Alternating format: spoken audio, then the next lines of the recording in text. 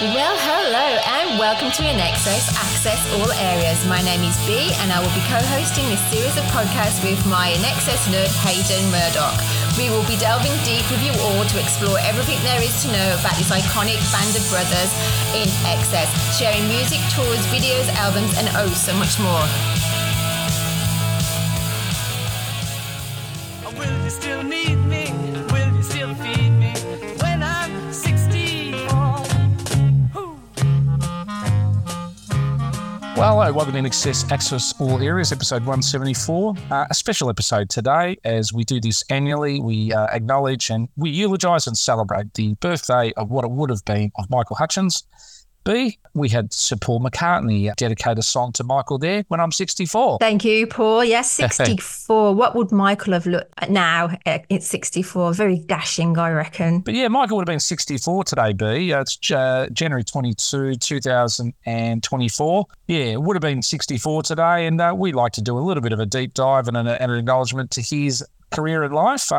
Which is quite timely, B, because it's on the back end of his double episode we did regarding his solo album. Yeah, exactly. It's very, very timely, very timely. Very, very touched by the responses we've had, particularly in the last sort of 7 days as episode 2's rolled. And I think everybody's got back into work in the new year now, B, and a lot of people have gone back to episode 1 that went out over Boxing Day, Christmas period. But yeah, it was a lot of fun going through those songs. Have you had them in your head like I have in the last week or two? I play them quite a lot anyway, I must admit. I really enjoy that album. I know it's a bittersweet and we've had lots of comeback on the socials again. I'd like to read a few out later on. Yeah, sure. Absolutely.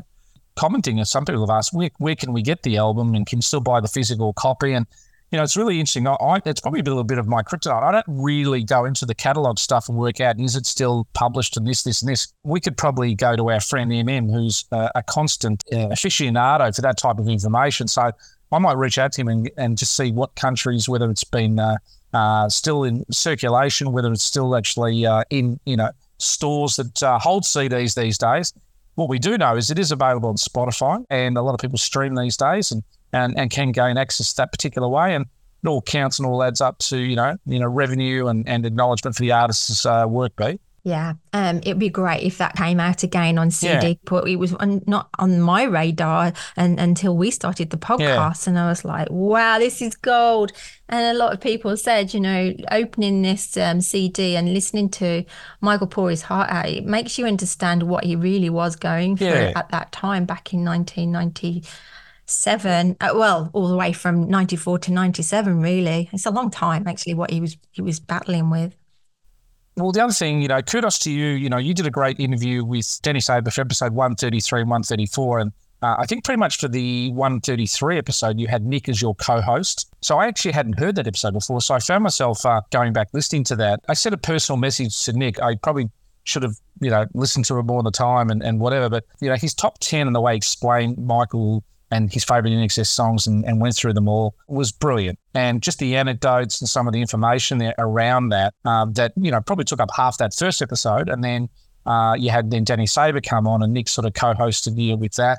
And we think those 2 episodes particularly are really good companion pieces to the latest 2 episodes we've just done on the album and this one as well. So, if you do like this latest content and you do want to get a producer/writer, instrumental expert in Danny Saber to talk and to inform you, we say go back to episode 133 and 134. You won't be disappointed. And I urge people to look up Danny Saber and Nick Egan onto mainly Facebook. And there's lots of insights that they're always posting onto their platforms. Nick's just done his covers, hasn't he? And he talked a little bit about X and Kick and Live Baby Live. Yeah.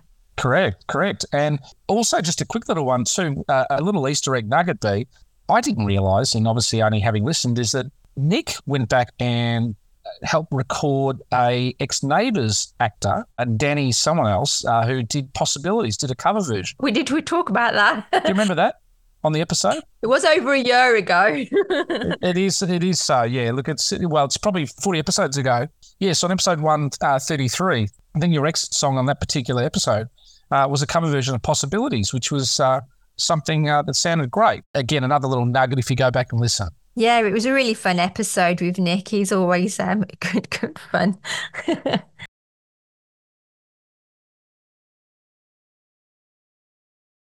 The other interesting thing that looks like, coming about, and maybe this all relates to Danny in the interview too, is that, if they're going to sort of put out more Michael material and some different things there was this sort of idea of having sort of the song like Possibilities as a duet, wasn't there?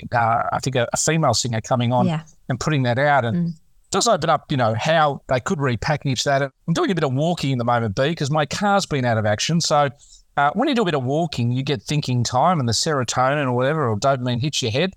And I was just sort of thinking to myself, Michael, between the Max Q album and the Michael Hutchence album, and then when you add in his solo vocals for things like Rooms for the Memory on the Dogs in Space, then you add in, the Rolling Stones stuff Under My Thumb, and then you add in the Speed Kills and some stuff with Cold Chisel. He's probably got 40 plus songs that you could put a really, really cool double sort of, encyclopedia version of everything to do with Michael and have a fantastic sort of repackaged thing. So, and then you throw in 6 new songs, and that might be a really interesting way to go, B, just, going forward that way. Oh, it'd be great fun, wouldn't it, to hear all those put together, get some really cool, hello, Marco Pitts, production on it. Yeah. But again, if I could have my tongue firmly planted in my cheek, there'd be a massive punch on. You can imagine that you'd have the Ollie Olsen camp, you'd have the Danny Saber camp, you'd have the INXS camp. Who owns what? Who's going to put this in? And it could be a Royal Rumble. We can always dream. But never say never, and just keep your ears open. You just never know what will be happening. Correct. Now, we've got to do something a little bit special today and a little bit unique. Great friend of the podcast. I believe he's a massive fan of our show, Andrew Lambie, who I think, did he contribute some stuff to the book? Did the author go up and spend some time with Andrew? Yeah, is that right from he's memory? on a little island off Scotland, bless him. Yeah. And I think, what was his name? Neil Cossa. He got in touch with Neil, and Neil and his wife went over on a boat over and scanned a load of things in for the book. Yeah. So thank you again, Andrew, for that. So was it the Mull of Kintyre? Is that right? No, No? it's not Mull of Kintyre, but it's something like that. It's the Mull of something, isn't Mull it? of something. Well, I was trying to get another Paul McCartney reference in anyway. Yeah, but just for everyone's benefit, what Andrew sent us, being in the UK, he sent us a cool little file of a bunch of interviews that via Virgin Music, or V2, which is the label that put out Michael's solo album. A little bit of a promo thing that was going around the time in 1999.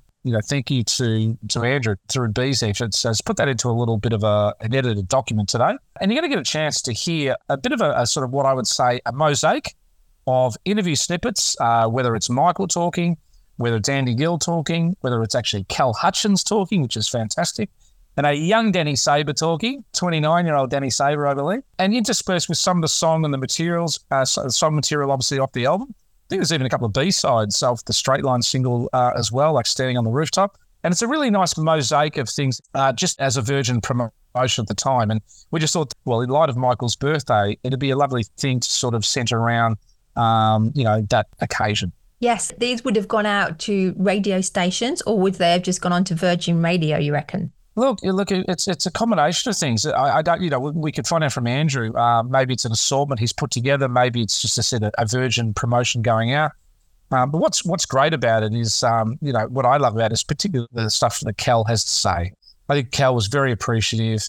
I think Virgin also were very good. They actually visited Cal and played, I think, Straight Line to him, and he was able to hear it. And he was just very grateful to hear Michael's songs being, released. Right, okay, now let's just listen. That's a great idea. Let breathe, Hayden, breathe. Okay. Don't give it all away. Yeah, we'll let it speak for itself. But look, thank you, Andrew. Listeners, have a great listen to this. What we'd also ask you to do also before the episode's up, there will be a link underneath the various informations where you can also open up a second interview, and that is a Rolling Stone sort of a revisit where some of you may not know this, but I think there's an article that's about 40 years old, and we have a current day journo who's reading this Toby Creswell piece, which is an interview with INXS. I think they're in Albury, Wodonga in 1983, about to conquer the world. And she reads this article out and then interviews Toby Creswell, who was the Australian editor of Rolling Stone at the time, who coincidentally wrote Shine Like It Does. The book also has equally got credits, lots of In Excess articles over the time. But we ask you to also go down and open up that little link. It's a separate little link. It will give you another set of audio to listen to. And again, acknowledge Michael's birthday and the band's early days as well. So, B, I'll pass it over to you to press play.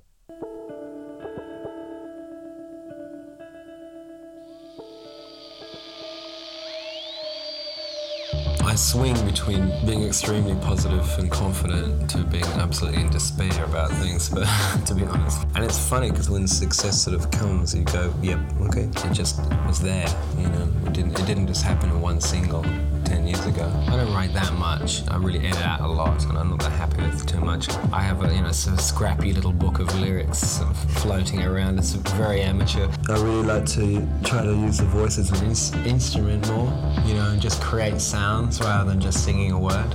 I think, the hardest thing, and because I'm basically not a natural kind of performer as far as, I don't live and breathe to go out on a stage. It's sort of something that transforms in me when I walk out there. It's the audience that do it for me, I think. So I have to muster a lot of ego, to be honest.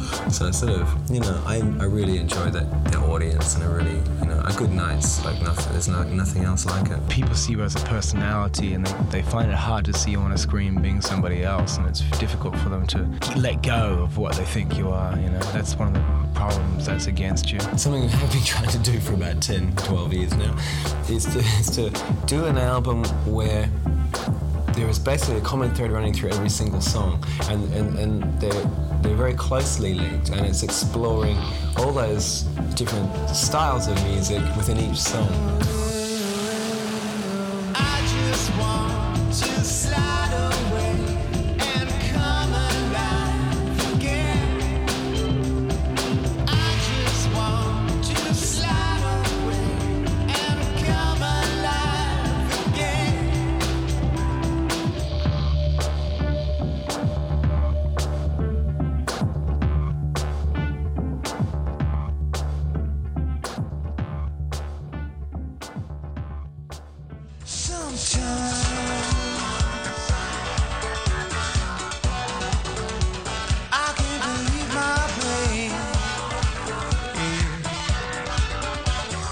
I think Max Q really taught me that. Ollie really taught me that because he is a expert on using the voice as a strange instrument. So he taught me a lot about that. I mean, it's basically through playing me a lot of music I never heard in my life before. I had a real musical education that really taught me a lot. Singing with backwards and things like that, all kinds of strange things, screaming backwards and. How do you sing backwards? You suck air in instead of out. It's an odd thing to do. But Can you do it now? And the funny thing with Straight Line is like that song, when I was working on it here after, getting away from it for a couple of years, because we were always like, I was always beating my head against the wall with that song because I always thought it was a really cool song, but on the initial thing we never could really get it right, especially the chorus and stuff, and it was all the shit piled up on it on the demo. There's all these loops and this, and when I got it in the studio I started stripping it down, and I realized we had this great drum take and the bass, and it was like this old Motown thing, and it made me realize why I think what Michael was looking for when he called me, because ultimately that song kind of came out, sounded like kind of real black grape-ish and old school funk or like Motown type thing. And I know it just hit me like, oh shit, now I get it. It took me like 3 years to get it, but at least I finally got it.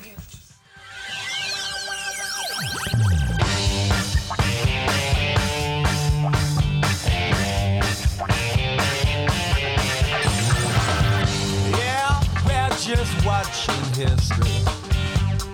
Now that the dogs are barking, take a picture for your children. Make it real in Fuji color. Life in the junkyard's hard. Even when the dogs are sleeping, if you win, you lose the next spin. Les jeux sont faits, rien ne va plus. Watch the black and white bleeding. Don't you know the pain I'm playing? I've been working all week. I've been feeling on my feet. I've come to the end. Come on, lose that street. Take a straight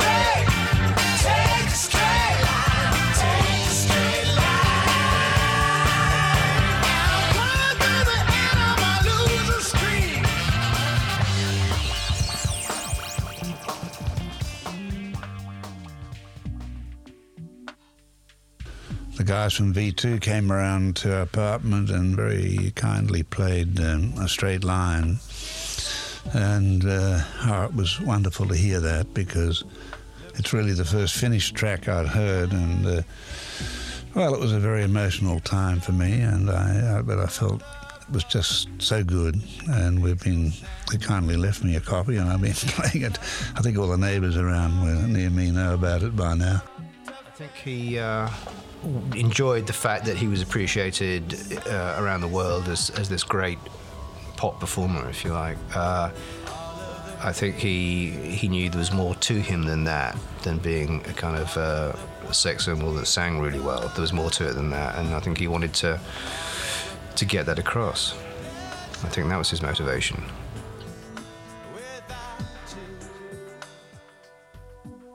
Well, I think ultimately there wasn't really a conscious effort to not sound like INXS, because I mean, ultimately, you know, he to me was INXS, but I think what we wanted to do, what I wanted to do at least, was I wanted to like give him a platform to go do things he couldn't do in INXS because of the limitations of who they were and who the people in the band were. And that always happens with big bands.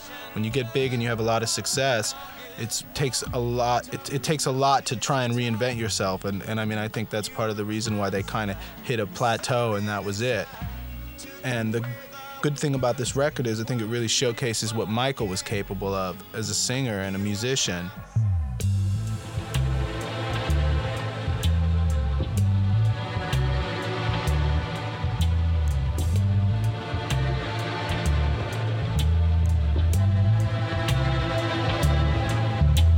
So strange how my life's changed. I know nothing about the people that I touched. Heard a story, it sounded easy if you don't care. When you're lying through your teeth, shook up, intoxicated, drank the juices of the possibility.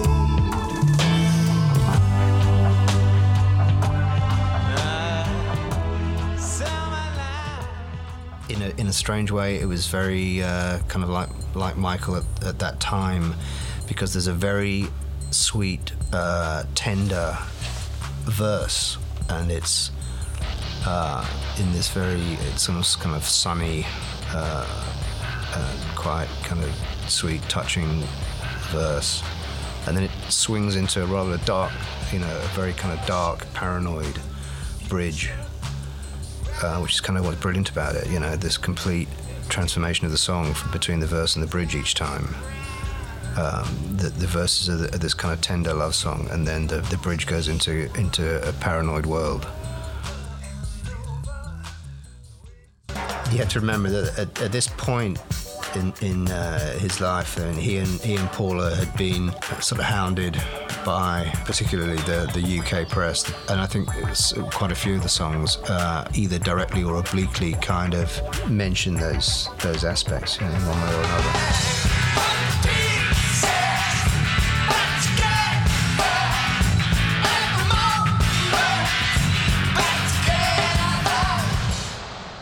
There's never a point when you kind of sit down and write, this is the kind of record we're trying to make.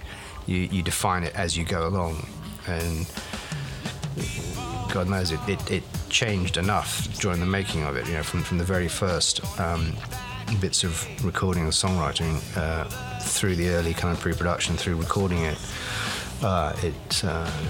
it developed quite a lot.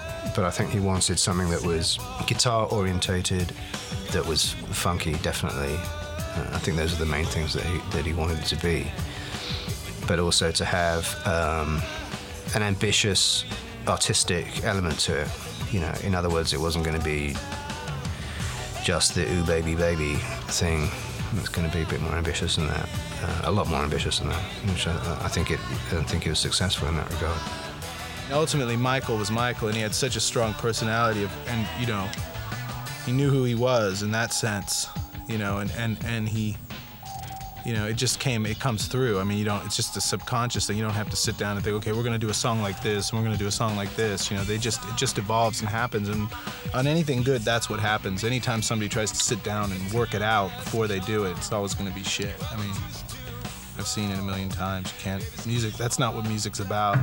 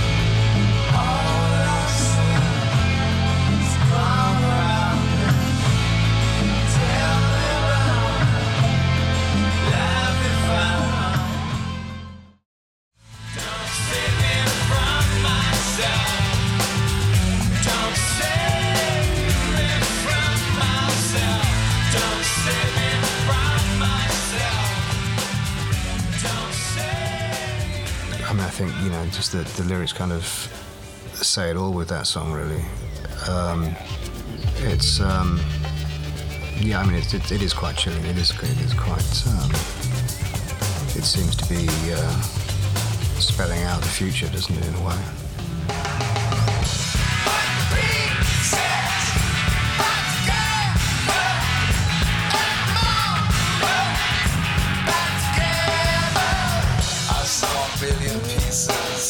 And all of them were me. Like the pieces, back together. Like them all, back together. Like the pieces, back together. Like them all, back together. I saw a million pieces of the shape I'm in. From a chandelier, have tasted everything. Back together, every moment. Back together, take the pieces. Back together, every moment.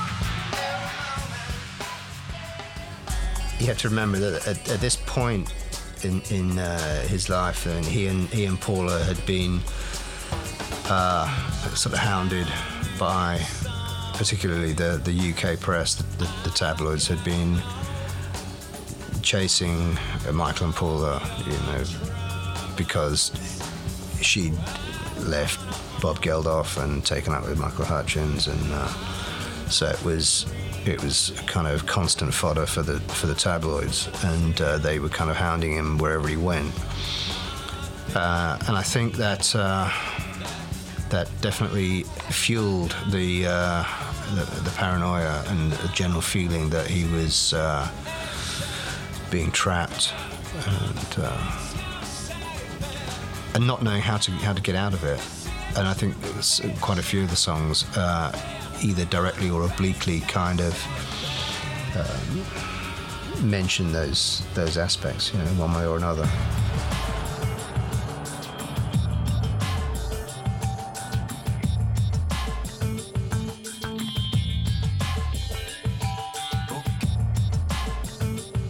A lot of his talent was just emerging, really. He had so much more to give, because in my conversations with him, I just know how much this album meant to him.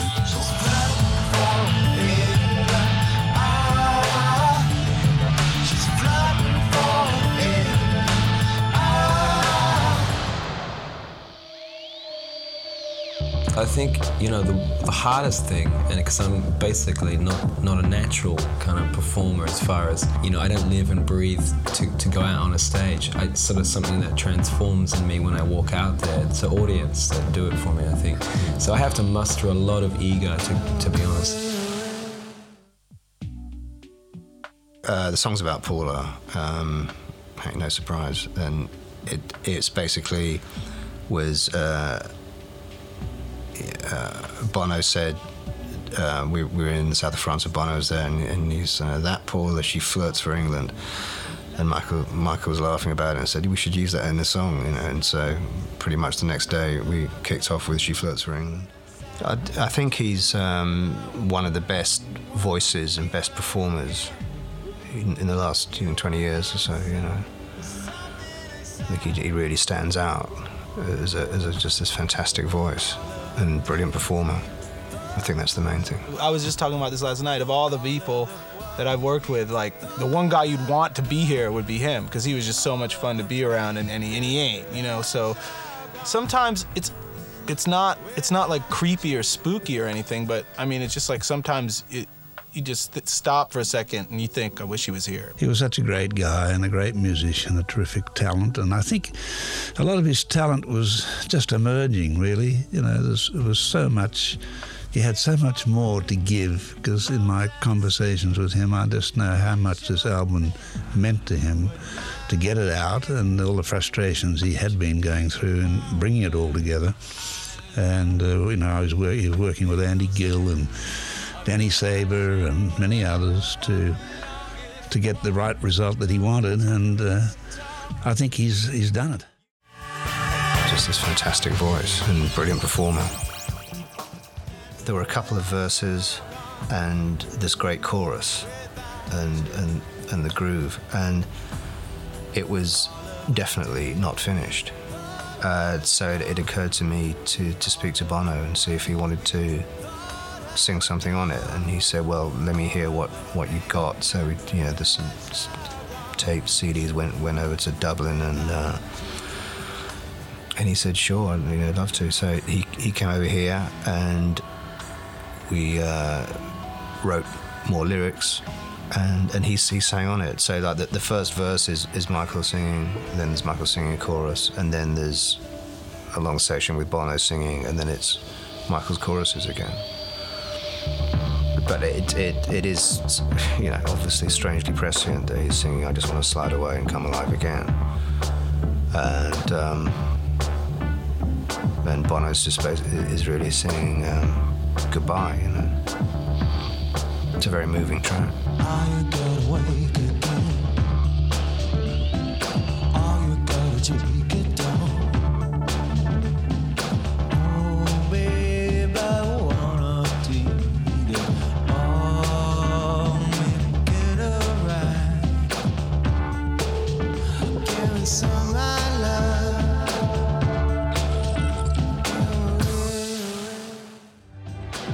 I swing between being extremely positive and confident to being absolutely in despair about things, but to be honest. And it's funny because when success sort of comes, you go, yep, okay, it just was there, It didn't just happen in one single 10 years ago. I don't write that much. I really edit out a lot, and I'm not that happy with it too much. And I have a, sort of scrappy little book of lyrics floating around. It's very amateur. It's sort of something that transforms in me when I walk out there. It's the audience that do it for me, I think.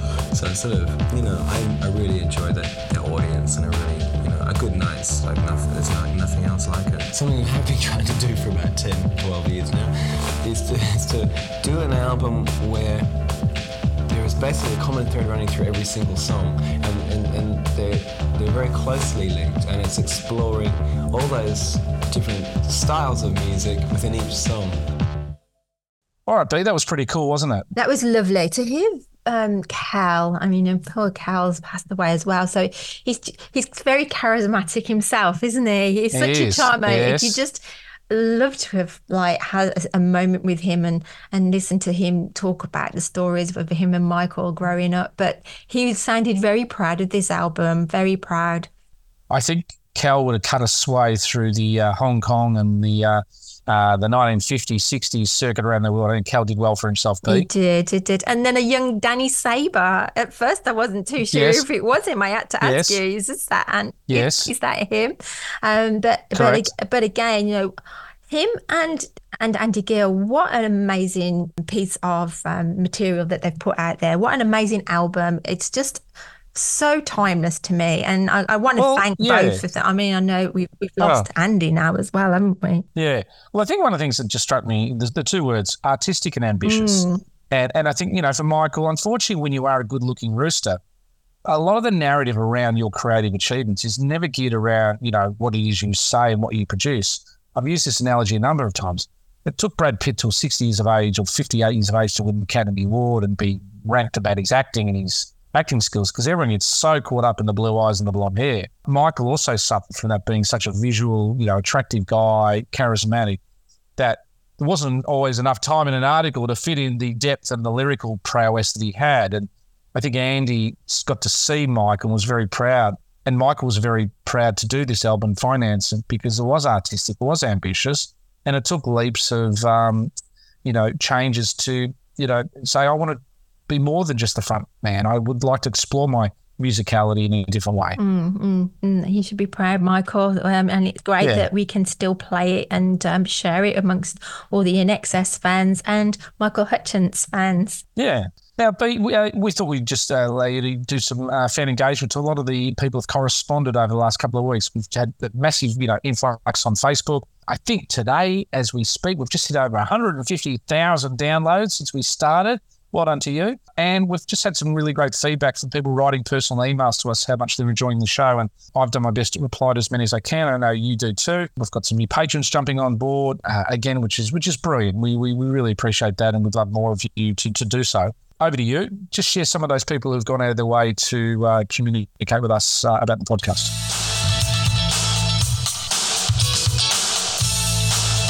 Hi, you're listening to the #1 INXS podcast. And now it's time for fan engagement. Well, hot off the press, I've been talking to JD. I think you probably have heard me speak about JD a long time ago. A couple of years ago when we first started, JD was one of the backing singers for Elegantly Wasted, and she's agreed to come onto the show. So we'll be doing a interview very shortly, and I'll be releasing that with you and hearing some behind the scenes with JD. That will be awesome to hear about the music and how they rehearsed and all sorts of things like that. I also want to say hello to Mark. Mark came to me via the inbox on Facebook. Great place to send me a message. He was a friend of Joe Robbins back in the day at school, but he let me know about the new series, which is called Boy Swallows Universe. I've been watching it actually. It's very, very good. I love it. There was a big post gone out and it's gone viral, guys. So jump on that. That's on Facebook and on Instagram, and you'll enjoy reading that one and all the comments that are coming through from that. The love for INXS and the 80s. It's a pretty cool show, actually. Let me find this message from Bruce. It's we had a bit of backwards and forwards, but this is really good. Told me that I'd mentioned that I'd got a name wrong, so I do apologise, and that I said that Kirk's ex-wife was named Demi. It's Denny. I'm so sorry, Denny. And he also said that he met her. I was working as a bellboy in a hotel in 93. She checked in with Natalie Imbruglia, another name I can't say. This was before Natalie was a famous singer. She was a famous actress at the time, playing her role of Beth. So I helped them with their luggage and we got talking in the elevator. Next thing you know, the three of us were on a road trip from New York City to Philly to see INXS. It was crazy. I was to call in sick to work and then show up there with the rental car to pick up the girls. Good times. Oh, that's awesome, Bruce. And if you do have any other stories, let us know. Join us all on our socials, on our Facebook, Instagram, TikTok and X. And yeah, it's great to hear from you. Keep them coming. Hey, this is Paul Jolly from Sydney, and this is The Big Rat.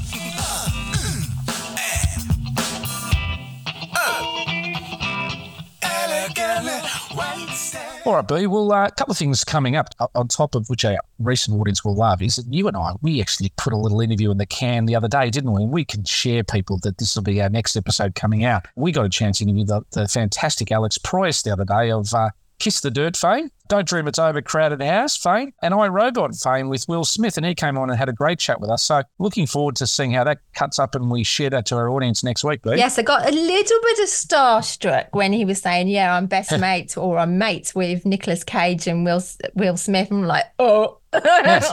Yeah. It was a great interview. It's very passionate, so watch out, everybody. And if you're a music buff, you're going to really love it. So that'll be next week. We're going to do that one. Well, yeah. If you're also a movie nerd as well, we tackle what's wrong with mainstream movies these days, and let's just be frank. I don't think Alex leaves anything in the tank in sharing his thoughts, which I 100% agree on too. Mm-hmm. But that's something to look forward to coming up. We're going to go out today, B, with an interesting tribute song today, because it's actually not a tribute song. It's actually more of a tribute interview as well. Some of you do know through the socials that Rolling Stone, just before Christmas, released a 40th anniversary of an interview that Michael, I think, did in Albury, Wodonga with Toby Creswell, the former editor of Rolling Stone. We intend, and Toby has said he'd come on our show in the next few months, but this particular little audio grab, we thought we would just share with you. If you go down the link on this podcast, you'll see a link underneath where you can just press it and you can actually hear an interview that's narrated in 2023 by a female journalist whose name at the moment escapes me, but she reads out the Toby interview.